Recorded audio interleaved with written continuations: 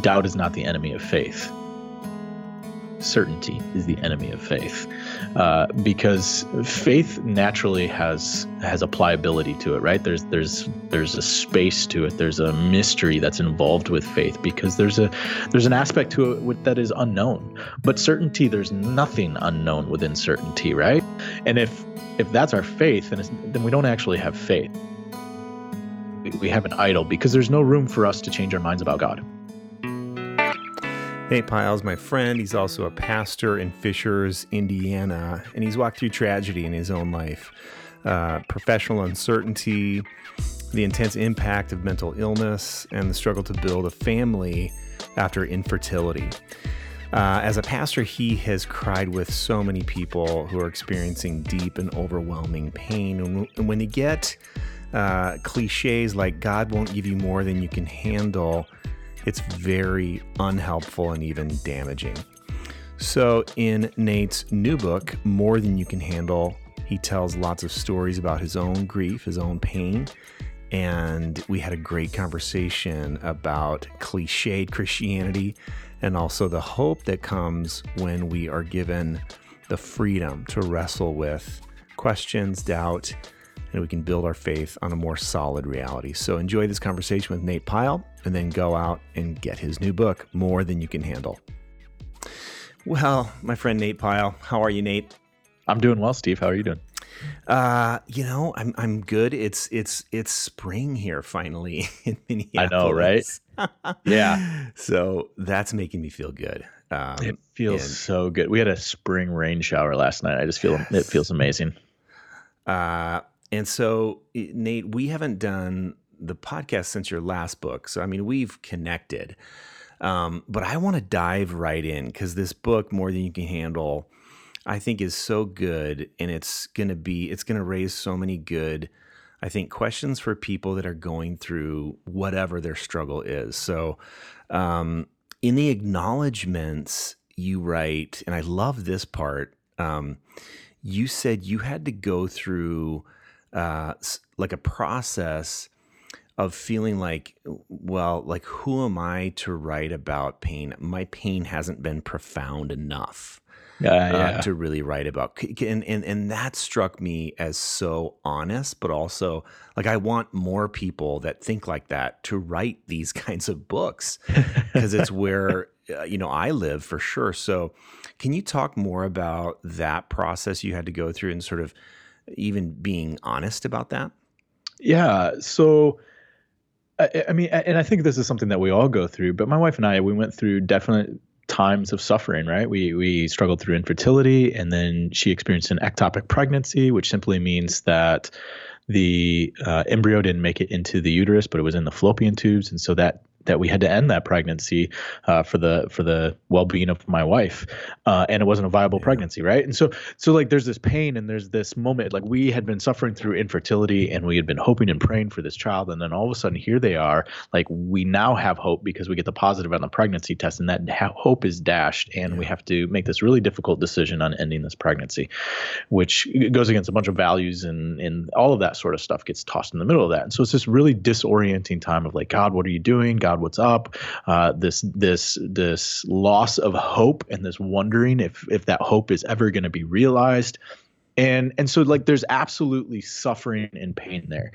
And I can find somebody else who I would say, oh, well, they've suffered more, right? Like, I can point to people who I know of who carried that child to term and then delivered stillborn, right? And they held that child or held them for just a few moments, and then the child passes away. And you could say, well, that child, that's actually more so like a deeper or a more acute kind of pain and suffering. And so who am I to write a book when I can point to those people or somebody else who has, quote unquote, suffered more? And I think that this is what we do with suffering and pain. We always try to find, or we don't try, but we very naturally find somebody who we can say has a greater right to claiming that they are going through something difficult and can expound on suffering. That, like, there's just always somebody who's suffered more than we have. It's a weird game that we play. It is a weird game, and I think on one level, sure, if someone is so self-absorbed, that they aren't aware of other people's suffering, then maybe that's a good exercise of perspective. But I think, like you're saying, I found for most of us, we actually need to do the opposite and to say that my pain is my pain, my experience is my experience, and if God wants to meet me anywhere, it's going to be in my experience, not in somebody else's experience, right? And Totally. so that's part of what I love about your book is it's essentially, among many, many other things, but it's permission to dive into your personal struggle and meet God there, not in the cliches, not in the should have gone this way or what if it went that way, but in the actual disappointment and suffering of whatever you're going through. Yep. Yep. What actually got me thinking, okay, beyond well, I can find somebody who suffered more and they should write this book, was the thought that by playing that comparative game, we ultimately are disassociating ourselves from our own humanity, right? Yes. We might be saying, well, I don't have to really grieve, or I shouldn't grieve, right? But we somehow we're distancing ourselves from the pain and the grief and the frustration, despair, whatever it might be. We're distancing ourselves from those very human emotions by pointing and saying, like, they have a better right to that, so I'll let them do that, and then I'm just going to cover it all over, grit my teeth, and get through this, which both it disassociates us from our own humanity, but it also disassociates ourselves from another's humanity.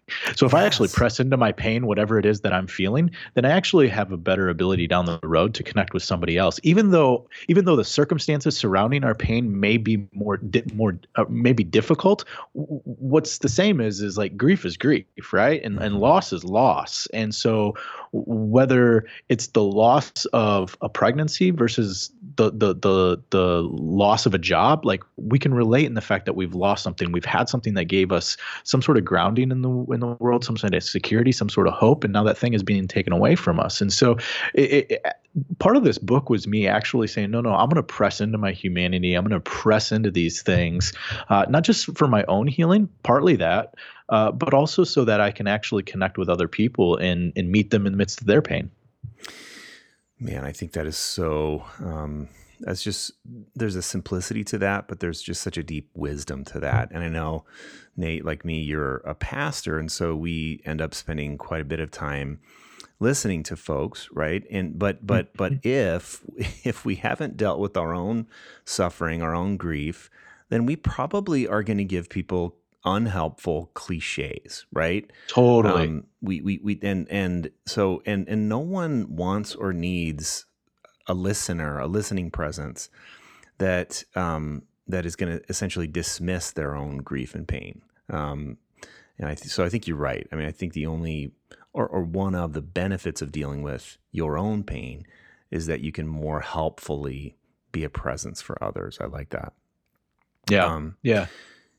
So, you write about the journey with adoption, the journey of, the pregnancy loss, but talk a little bit more about how your own journey of disappointment has shaped your writing of this book. And feel free to just, not just around, feel free to answer that however you want to, because I think that's central, sort of dealing with disappointment on small levels and greater levels. How did that shape the writing of this book? Well, I think what it forced me to do is confront the fact that I had disappointments. I mean, quite honestly, as you said, I'm a pastor, and so there's a sense in which I feel the need to perform into the role of a pastor, which is to say that I have to have all the answers. God has to have solved all my problems, or if he hasn't, that I've somehow found some supernatural peace, accepting whatever lot may have come my way, right? And then have answers for, the circumstances that I find myself in a way that, I don't know, makes sense. And so, as an Enneagram 3, I'm assuming your listeners, because I know you, I'm assuming your listeners have some interaction with the Enneagram. As an Enneagram 3 is very important for me to be perceived in that way. And so there's very much of an aspect to my personality that's performative. And so writing this was actually a way in which I stay connected with my disappointments and my frustrations, both in terms of how my life was turning out, right? My family life wasn't coming together in the manner which I thought it would, right? I thought naively so, that my wife and I would be married happily for 5 to 6 years, and then we would decide to have children, and 10 months later we would have a child on the scene. And it just it wasn't that way at all. And so this frustration of sort of, I use the metaphor in the book a lot of suburban, right? I start right out in the book of using this idea of suburban, where when you think about suburban neighborhoods, they're well planned, they're well curated to provide efficiency and comfort and security, all in a small geographical region. And in a lot of ways, that was my life. My life was very suburban. It was very planned out. It was very curated.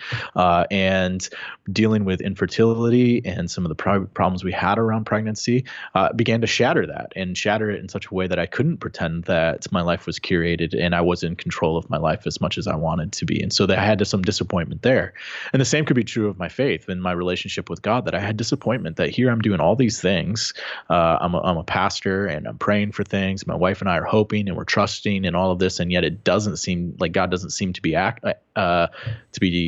responding. The verse that I resonated, like my life verse during this period of time, was from Job. I think it's Job 31, where Job says, "I stand here and all you do is look at me." Yes. Right.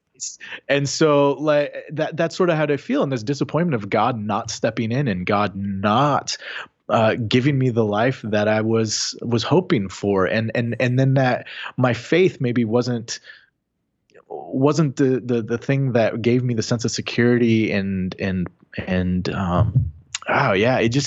all of that just got, I was just very frustrated. I was very disappointed, and had a point at, not during the writing process. This was right before the writing process, where I had to acknowledge a deep sense of anger that I had towards God and how that was affecting my relationship. And so part of the writing for me was just living in that, acknowledging that, and wrestling through that. Like, what am I going to do with this disappointment? How am I going to handle it? Am I going to brush it away, or am I going to be honest about it in a way that is truly authentic and hopefully bring something new? Some sort of new kind of intimacy, both with others and with God. Yeah. Nate, do you ever, like, I mean, just in that beautiful run you just did, this being upset at God and also facing our own desire to control our lives. I mean, but I know you are smart enough and you have journeyed with God long enough. Do you ever get like stuck in the cul-de-sac of like, I do feel this way about God. I feel like God is not showing up. I feel like God is not answering my prayer. But then you go, but I know I'm not supposed to control God. I'm not supposed, right? Right. So okay. So it's really not. I mean, so it's I have to lay that down. But I think when we get stuck in sort of that cul-de-sac of overindulging our brains in that versus just really being upset and being okay with like saying, yeah, this doesn't seem fair. I am mad. When we try to rationalize, well, I know I shouldn't be mad because God doesn't work that way, blah, blah, blah. Do you know what I mean by that? Like, Totally. Do you ever get stuck there? Yeah. I mean, because I think as a pastor, as someone who has gone to seminary and studied theology and is very, very much geeks out on theology and that sort of stuff, like I have this whole file cabinet full of theologically correct information about God and about how I'm supposed to respond to God. And then I've got just myself and my messy self and this functional belief that actually does exist, and then and my experiences. And those things don't always talk nice to each other. And so I do feel like I'm either in a cul-de-sac, or there's a little battle going on inside of me between the difference, between what I know intellectually and what I'm experiencing. And so those two things are often at battle with each other. And I think what we've done in the past is we've lost I think we've lost some value around the experience, right? Like our experiences actually matter. And the intellectual theology is really good, but it should never be divorced from our experience. No. In some ways, they inform each other. And I think it's when we divorce ourselves from our experiences so much that all of a sudden the pain and the frustration, like we've got to sweep it under the rug. That's where our cliches come from. That's where all of a sudden we start saying, oh, when God closes a door, he opens a window. And it's just like, I'm in a room right now that has no windows and no doors. Like that's just my life. Yeah. Or God won't give you more than you can handle, suck it up. Like it's just like, that's where I think we really have to reimagine what it looks like to have a faith that is fully embodied in the human experience. Well, let's get into that cliche because it's the title of your book, right? Sir, there is this idea that somewhere in the Bible, and we hear it all the time, is this phrase that God won't give you more than you can handle. So break that down for us, if you would. Sure. Okay. So there's the phrase. People, if you've been in church long enough, you've probably heard it, and hopefully no one has said it to you, but it's possible. And it comes from 1 Corinthians. Paul's talking about temptation. It's very clear, and he says that God won't give you more than you. He doesn't say more than you can handle, but that he says you won't be given more than what you can stand up underneath of, essentially. So you won't be tempted beyond your means. That's what he's going after in 1 Corinthians. But what's fascinating about that? So people point to that and say, well, that's where that comes from, and that's why it's biblical. Well, no, not at all. Because if that were true, then Paul himself is not biblical. Because in 2 Corinthians chapter 1, Paul's talking about all the trials that they've had endured in his missionary journeys. And he said, we've endured so many trials that we despaired of life itself. Mm-hmm. Yeah. So he's obviously got more than he can handle. Yeah. Like that's just, and so the insidious thing, and the thing that enrages me as a pastor is how, like now we're talking about intellectual theology, but how bad the theology of God won't give you more than you can handle is.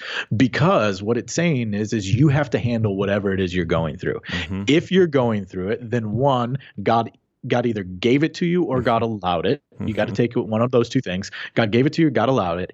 And God did so because he knew that he didn't have to step in on your behalf. You are the one that has to do that. And if you feel like you can't, then that means either your faith isn't strong enough, or that you're just doubting, or somehow you're failing. And that's just plain asinine. Like that's not the point of that. That's not the point of anything in the Gospels that we see. The point isn't that there is that you can handle everything. The point is that you can't. Right. That's the point, is that you can't handle it, and that you need God to step in on your behalf.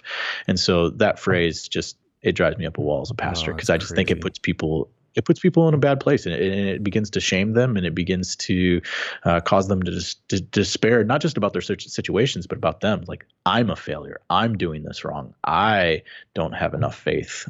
Therefore, that's why all this is happening.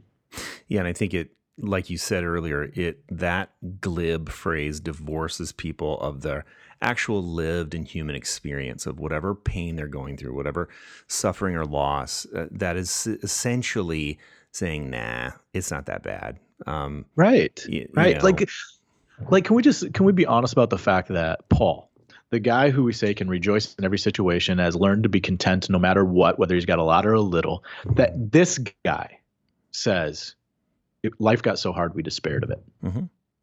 Like, that just is unbelievably freeing to me, to go, like, that actually exists. Like, there's a model for there's multiple models. I mean, the Bible's full of models of people who embraced the full-bodied experience of being human beings in a world where we experience suffering.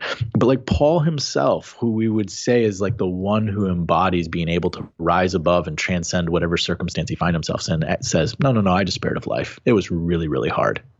Well, and isn't it, I mean, even a cursory reading of the garden where Jesus is, whether it's metaphor or not, sweating drops of blood and saying, I don't want to do this. Yes. Let this cup pass from me, but not my will, but yours be done. I mean, that's essentially the same thing. He's saying this is more than I can handle.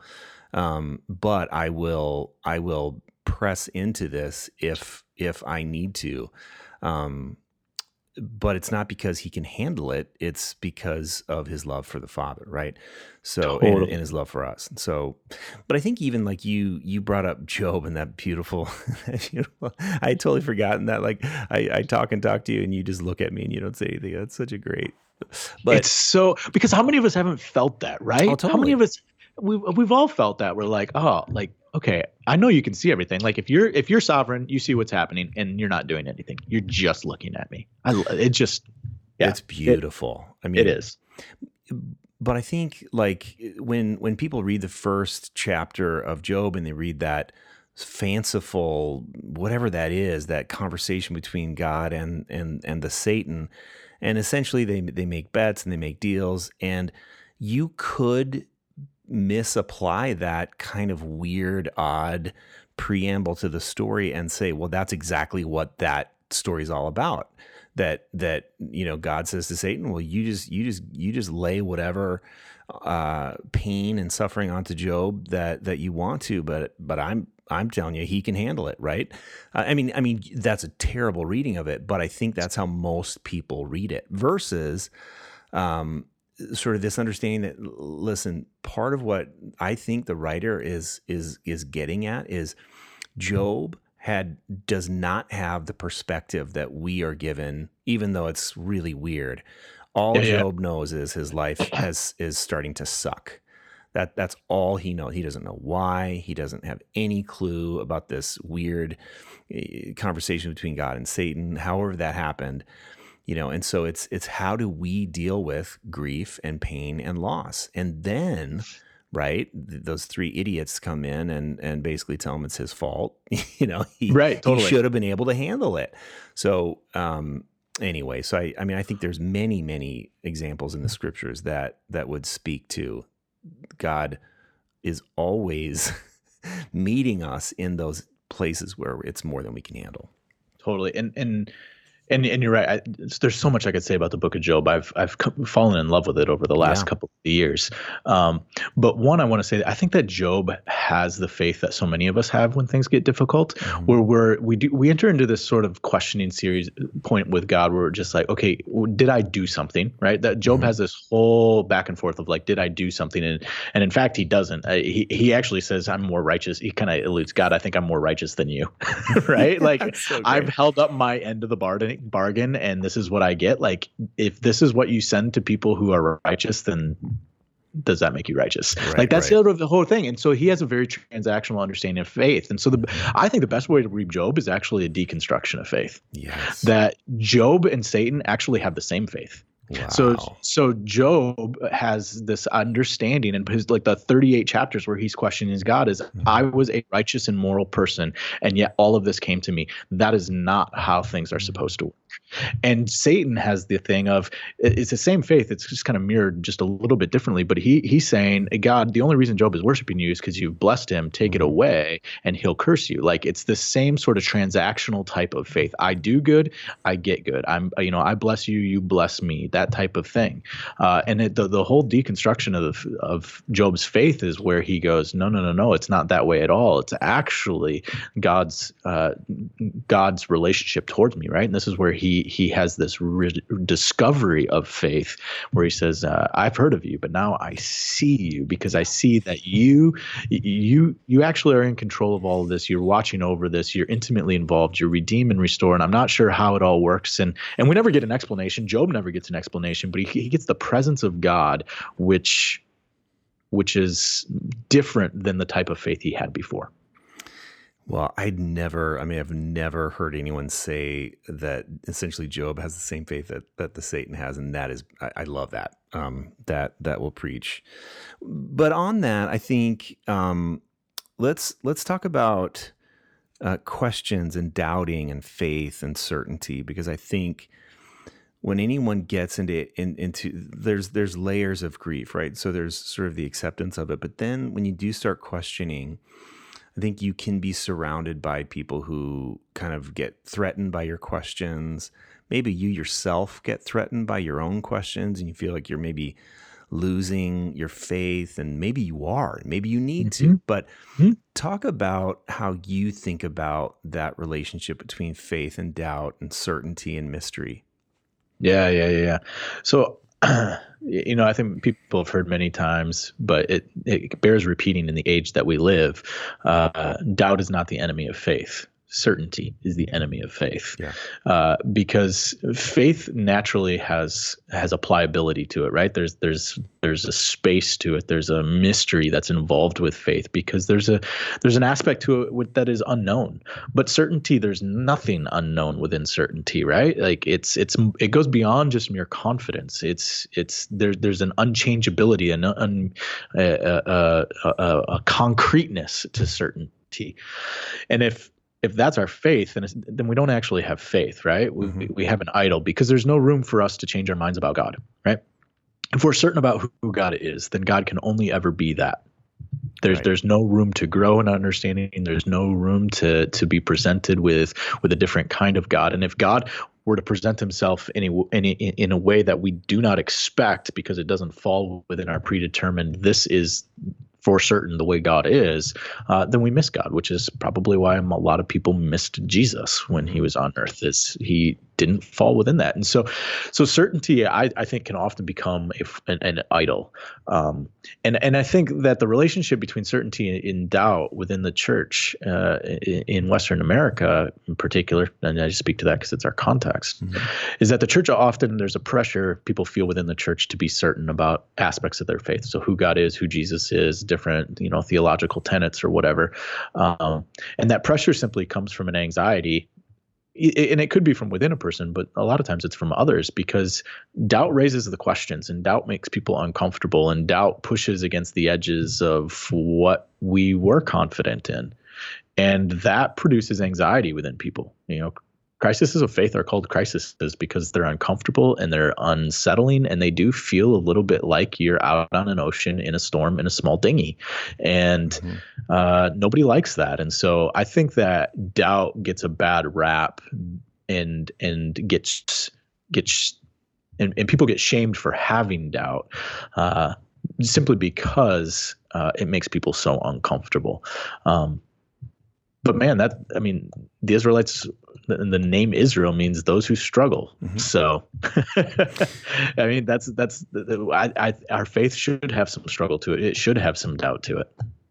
Well, and this is where I think when you read the Bible, actually, you just see time after time again, people have to sort of transcend an old way of thinking about God so that they can live into a new experience of either great love or great suffering. That's as Richard Rohr says, those are kind of the two gateways to an understanding of God that can keep growing. And I think you're right on the money. I think because it creates anxiety in people, we tend to resist. Doubt.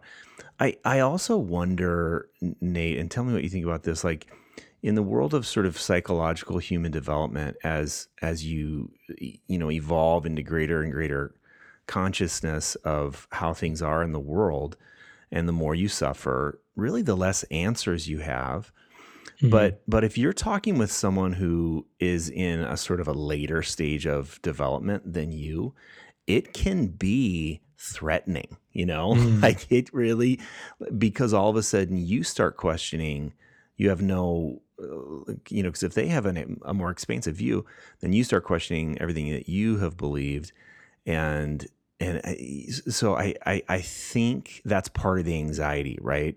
Yeah, totally. If I'm wrong, if my tribe is wrong, if the way I grew up was wrong, then it's sort of the house of cards, right? And that card gets pulled out and it all comes crashing down. Then I feel like I've been lied to. And I've even seen people get angry when, at their tribe for not telling them the truth. Right. And so, yeah. Whew. Right. Okay. There's anger because you feel like you've been lied to and all of that. If you really pick up on the story of Abraham, right? And he leaves his father's household to go to a land he knows not of. When he leaves his father's household, he's leaving behind his father's religion. Like that's just part of what's caught up in the culture of that time. Mhm. And so the land he knows not of is not just a place on a map somewhere. Right. Like the land he knows not of is a kind of landscape of faith Mhm. and an understanding of who God is and how we relate to God. I even think of one of the most troubling stories in the Old Testament is the story of Abraham and Isaac, right? And Mhm. God calling Abraham to sacrifice him. But I think that what that is actually, I mean, horrific if we take it literally, but I think that it's also is much more about this reorientation of Abraham's understanding of who God is and how God, not how Abraham relates to God, but how God relates to Abraham, in a sense of saying, like, I don't need these kinds of sacrifices, Yeah, right? exactly. Exactly. And so, but think of all the disorientation that it takes to get there.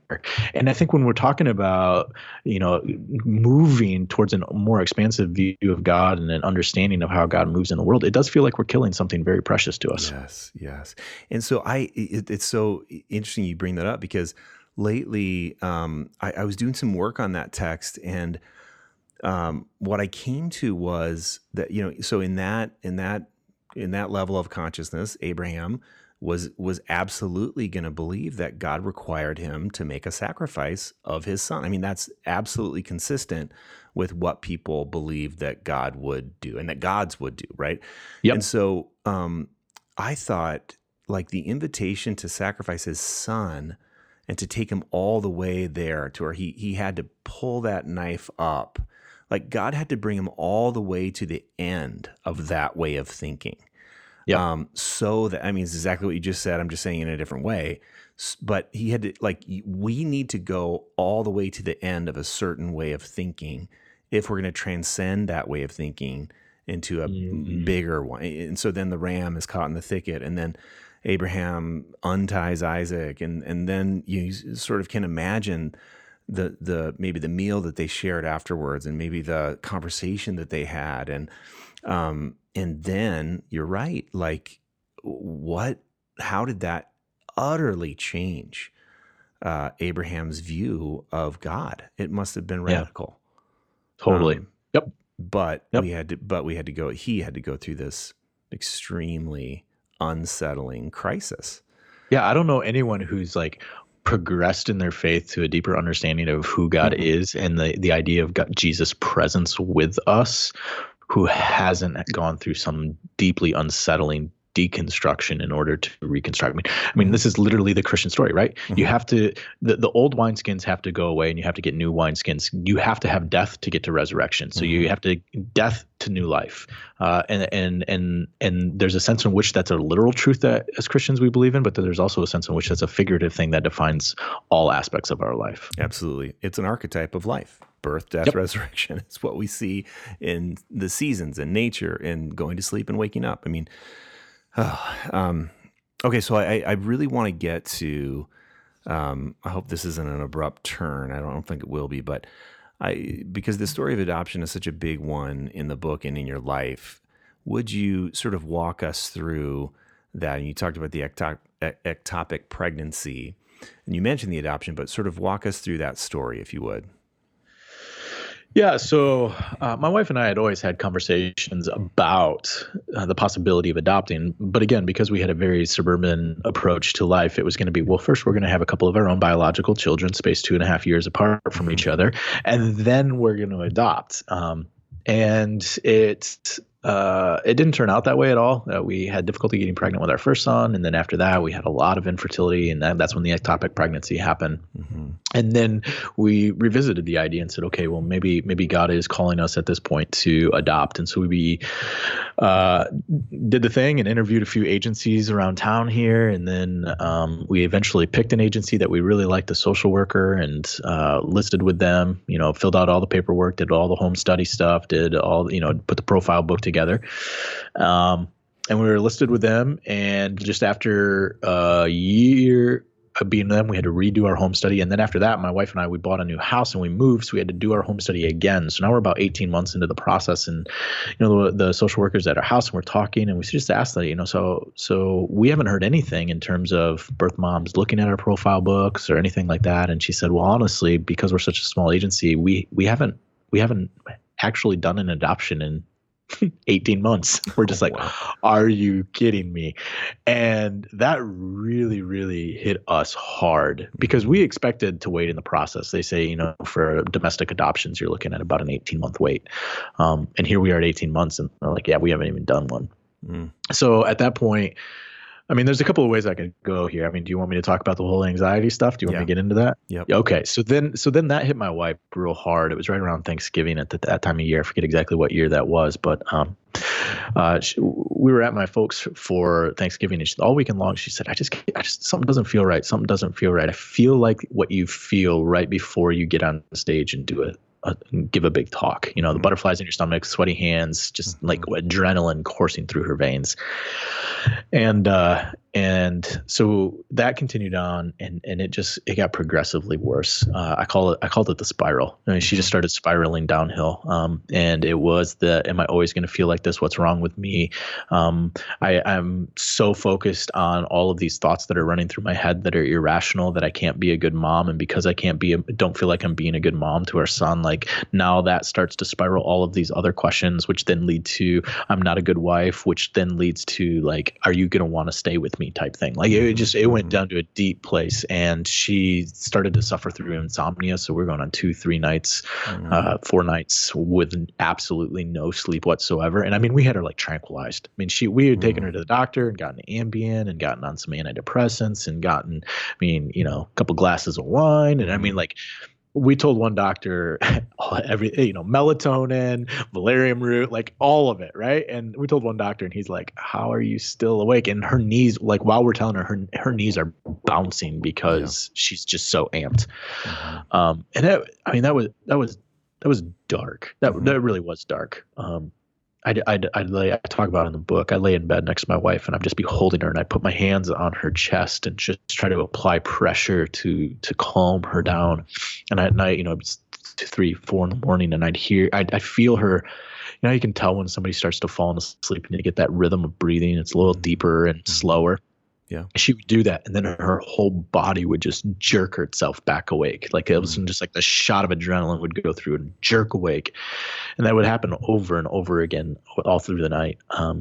And so that took a long time to, we did counseling, we did, got on antidepressants and all of that sort of stuff. And yeah, it was just really, really hard. In the midst of this, we're trying to go through with the adoption, and it took us a couple of months to get everything under our feet with that. And then we listed with an adoption agency up in Michigan on top of the one we were working at here in Indiana.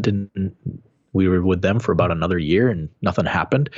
We had heard about an adoption agency it wasn't even an agency, a consulting agency down in Georgia, that was more expensive, but it had really good the really fast, really great results. And so we started working with them, and it was December of 2000 and I got to do the math, 16, I think it was. Is that right? 15? I don't even know. Do you have this problem where years all just start to? Oh yeah, especially I don't want to be weird, but the older I get, the more I just don't know. Totally. Yeah. I think it. No, it wasn't 2015. I think just based on our like I've known you since 15, I think, and so I would say it's probably not 15, but yeah, I want to say it was 2016. I don't even know. Anyways. So we listed with this agency in December, and then in January we got a phone call that we had been matched with a child, and so birth mother had picked us, and it was really pretty profound for us. We got the phone call on a Sunday night. I remember that. The next day was Martin Luther King Jr. Day. And it was there was all the news was going on, about police shootings and all of this sort of stuff. And, the phone call came, you've been matched with birth mother's picked you, and she's expected to deliver a African-American boy in February. Are you ready for this? And my wife and I, we had maybe a 10-minute conversation, and we were just like, yes, we are. And I remember going to bed that night going, oh my good, like thinking literally, tomorrow is Martin Luther King Jr. Day. That day will never be the same for me again. And I began to think through like, I have one son and he's white, and I'm going to have another son and he's black, and I'm going to have to parent them and have conversations with the one that I will never have to have with the other. And that began to open my eyes. I mean, that just took us down a whole nother rabbit hole of learning and listening about what it means to be Black in America. So, yeah. Now, to finish out the adoption story, we got the call on February 19 that birth mother was going into labor. And then about 3 hours later, we got the call that a healthy baby girl was born. Yeah. So have no idea how 2 ultrasounds confirmed that something was there that was not there. But yeah, so ended up with a beautiful African-American daughter. Wow. Well, I have so many questions. I do want to ask you more about what it's like to be a white father of an African American daughter, because I think there's lots of feelings and thoughts around that from lots of different people. So I want to hear your feelings and thoughts. But I do want to, like, as one Enneagram 3 to another Enneagram 3, I sort of want to notice something. Even, and I think it's very typical, but even as you sort of talk through the experience of waiting and the different adoption agencies and your wife's anxiety. What strikes me as it's like you mainly described it from the point of view as you dealing with your wife's anxiety, and that's exactly how I would have. I mean, exactly, and that is how I live my life with my wife. But it also, and I'm not, please hear me. I'm just noticing it because I do. It's like, how have you had to even notice that perhaps I am reacting to more of like my wife's reaction to this than I am really getting in touch with how I feel. And I know it's connected. Oh, totally. There's no way to pull those apart. But how have you even started to learn to say, I can feel feelings about how my wife is feeling, and I need to be very connected to that. Obviously, when it's so serious, right?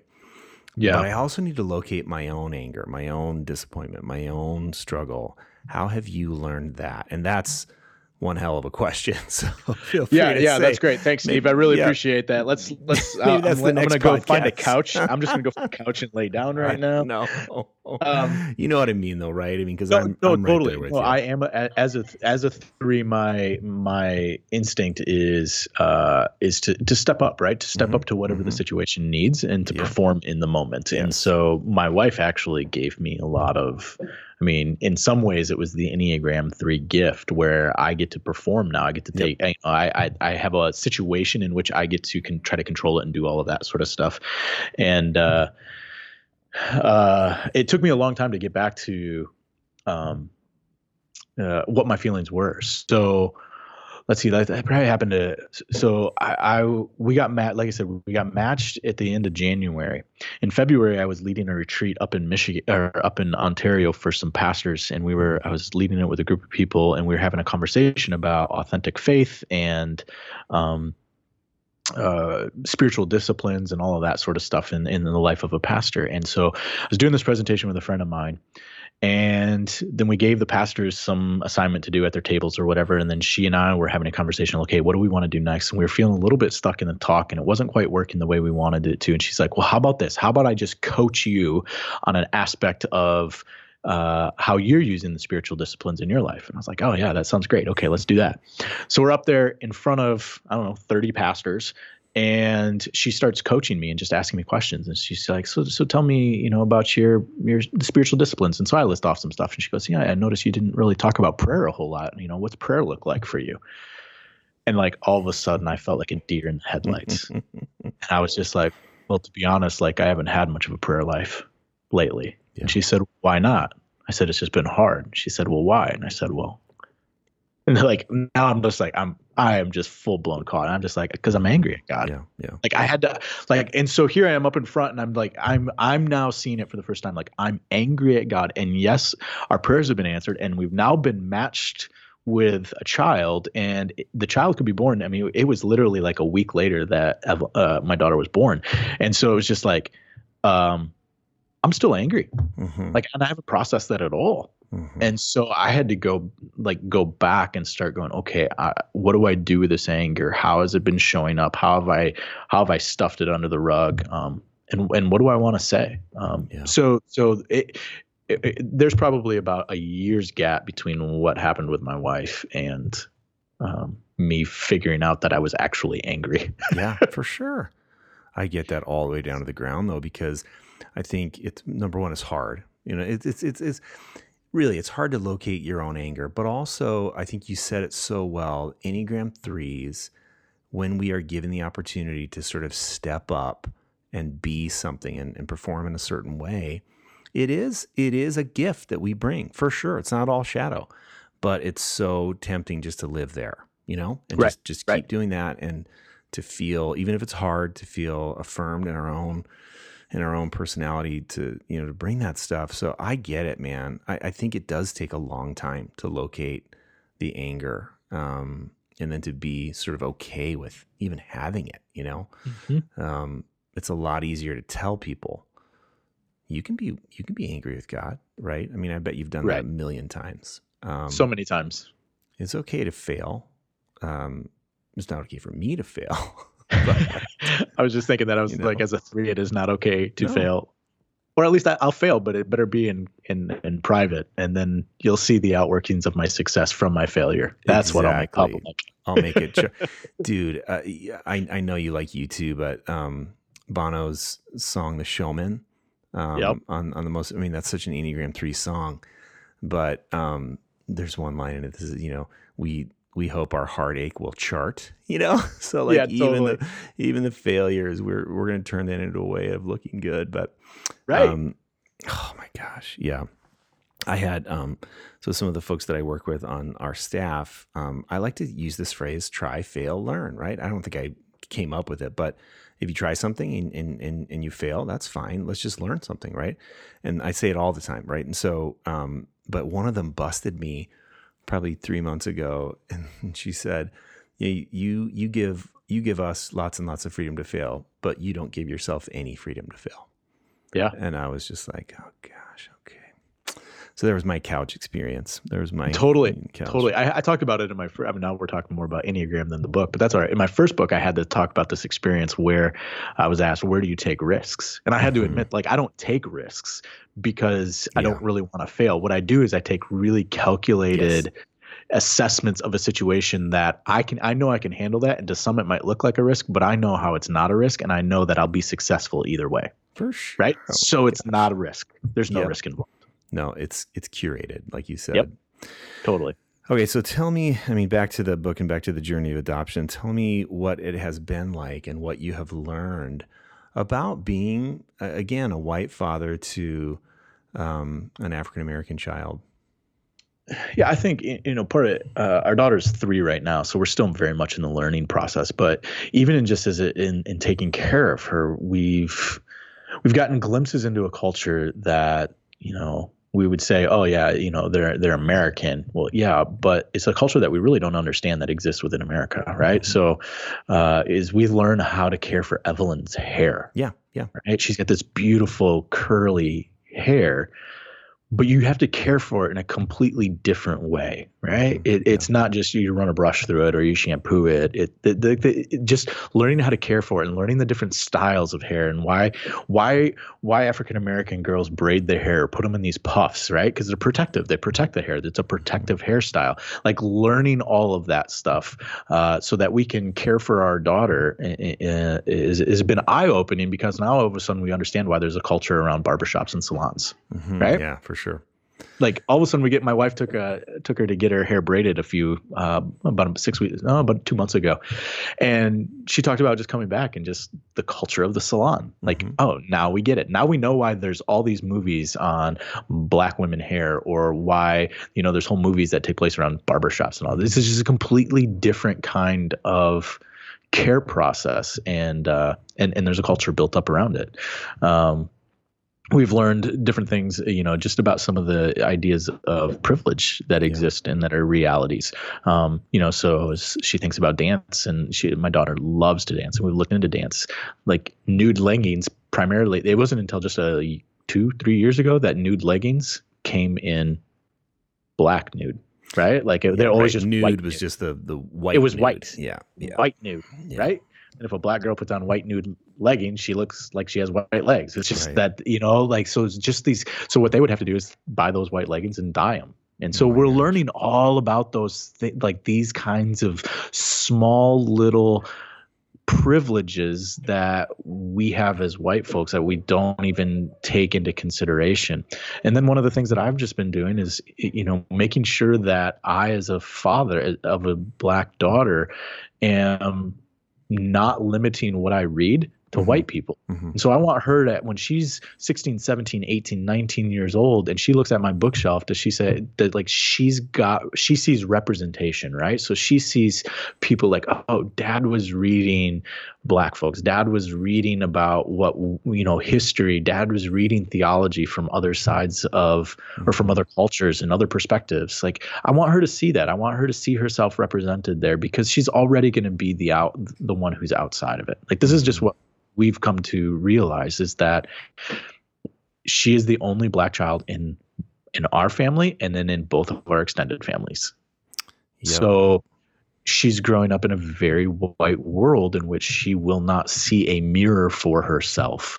And so as much as we can do to find mirrors, whether that's, the people who author books that I'm reading, or mirrors in the movies that we watch, or mirrors in the books that we read to her right now. I've talked about this with my friend Matthew Paul Turner, who's got a couple of children's books out, and they're great. And in two of them, the lead character, the girl who's in the illustrations, is black. Can I tell you how much I love those books? Because when we look at those books and we read those words, my daughter looks and sees a girl that looks just like her. Yeah, that's the same. The hair is braided in some of the same ways, and they pull them back in a pony in the same way. Like, it looks like my daughter. I absolutely love that, and it's super important. So we've become cognizant of that. And then my wife and I have just had conversations about, what do we need to do to make sure that it's not just in books and movies and all this, but there's actually people involved in our life who are black and who can take her under their wing and teach her things that we can't teach her, and have conversations with her that maybe we're there and we're listening to, but that we can't give because we don't have that firsthand experience, right? Like, that's really important to us. And it's really important for us for her to see people in positions of authority. So whether that's as pastors or doctors or teachers and positions of significant authority that are black. So she really does grow up thinking, I can do anything that I want. Yeah. Well, what a learning curve. And, have you encountered any judgment from folks, either from, I don't know, just the weird judgment of like, what are you doing, you white family, from folks that maybe think that you shouldn't have adopted a black child? I mean, have you gotten any of that stuff?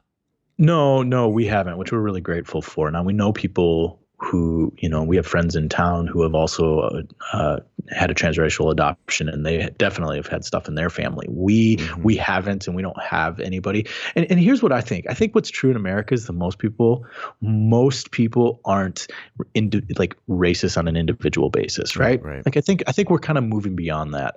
What I do think is that a lot of people are blind to the systemic realities, right? So, in terms of opportunities, in terms of, so for example, my daughter's 3 right now. So she's full on 3. I mean, defiant and loud and boisterous, and all of a sudden will break into song or start screaming. Like, if you're in the line at the grocery store and she grabs something and you're like, no, you can't have that, and you take it out of her hand and put it back, and then she just goes into meltdown mode. Like, because I'm going to be completely honest. I'm going to be completely honest here, and this is going to put me in a bad light. But this is what sometimes happens in me, is like, there's the stereotype of the loud black person, right? Oh, and so sometimes you go like, oh, is that because? And then you're just like, no, not at all. But that. We would never say that about a white kid, right? Like, oh, there's a loud white kid. Like, we'd never say that about that, right? But that stereotype is ingrained within us. And I think there's an uncomfortability for white folks to even acknowledge, like, that exists within us. And that's what needs to be uprooted. So maybe we don't say anything. Maybe we don't give that side-eyed glance, but maybe we just think it, right? And we never voice it, but we think it. And we have to take those thoughts out. We have to be honest that those thoughts exist, and then we have to root them out. And then we have to look like, where did that come from? Yeah. Why did that label happen?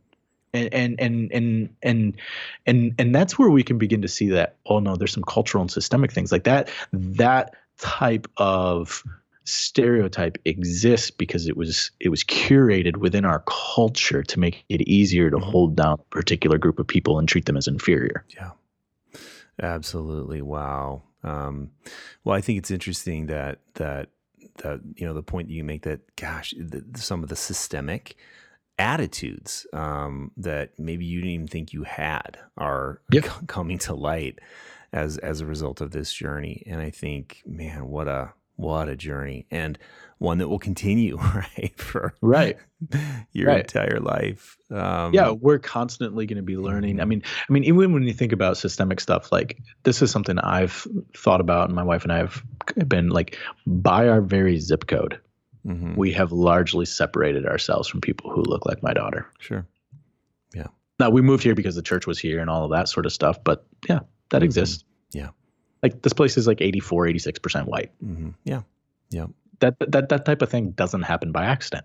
Right. So that's something that we have to confront and think about. And what does that mean? How do we choose where we live? All of that sort of stuff. Yeah. Man. What a journey. Oh man, I love this book and I love this conversation, Nate. I wish we had more time. But everybody, the book is called More Than You Can Handle: When Life's Overwhelming Pain Meets God's Overcoming Grace, Nate Pyle. And I think this is a great one, again, for anyone who is dealing with any kind of pain, suffering, loss, grief, but also people maybe who are having a crisis of faith, and sort of how do you move through the idea of doubt and mystery and overcoming certainty and getting to know a God that meets us really where we are. So Nate, thanks so much, man. I will continue to talk about this book, and even in my own community, my own church, it's a book that I can really recommend to folks. So thanks for the gift of writing it and the gift of the life experience that you had to live through, painful as it was, to write a book like this.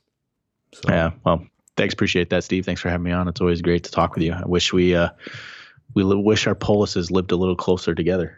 Well, I gotta find my way down there, because of course Matt Bays is right there too, and he is. You know, at least like you, I still have never been face to face with Matt, and I love that. Have you not? No. At least you and I have had a little face to face time at the festival. For Faith in Writing, but so I just got to find a way to get down there and just have fun with you guys. That is way overdue. Absolutely. We got a room for you if you come down. All right. All right, Nate, thanks so much, buddy. Again, everybody, More Than You Can Handle, Nate Pyle. Get into it. It's so good. Thanks for coming on, Nate. Thanks, Steve. Hey friends, thanks so much for listening to This Good Word. If you love this podcast, there's 3 ways that you can support my work. One is by jumping on Patreon, patreon.com/thisgoodword. You can become a patron at various levels and get lots of good free stuff, including free tickets to any live events that I do, signed books, and other stuff. The second way is to share your favorite episodes via Twitter and Facebook, email, however it is that you share content. Let some friends know that you love it. And then third is to go on iTunes and leave a rating or a review. So thanks so much, my friends. We are dust and breath. We are limited and limitless. We are human and holy, and we are in it together.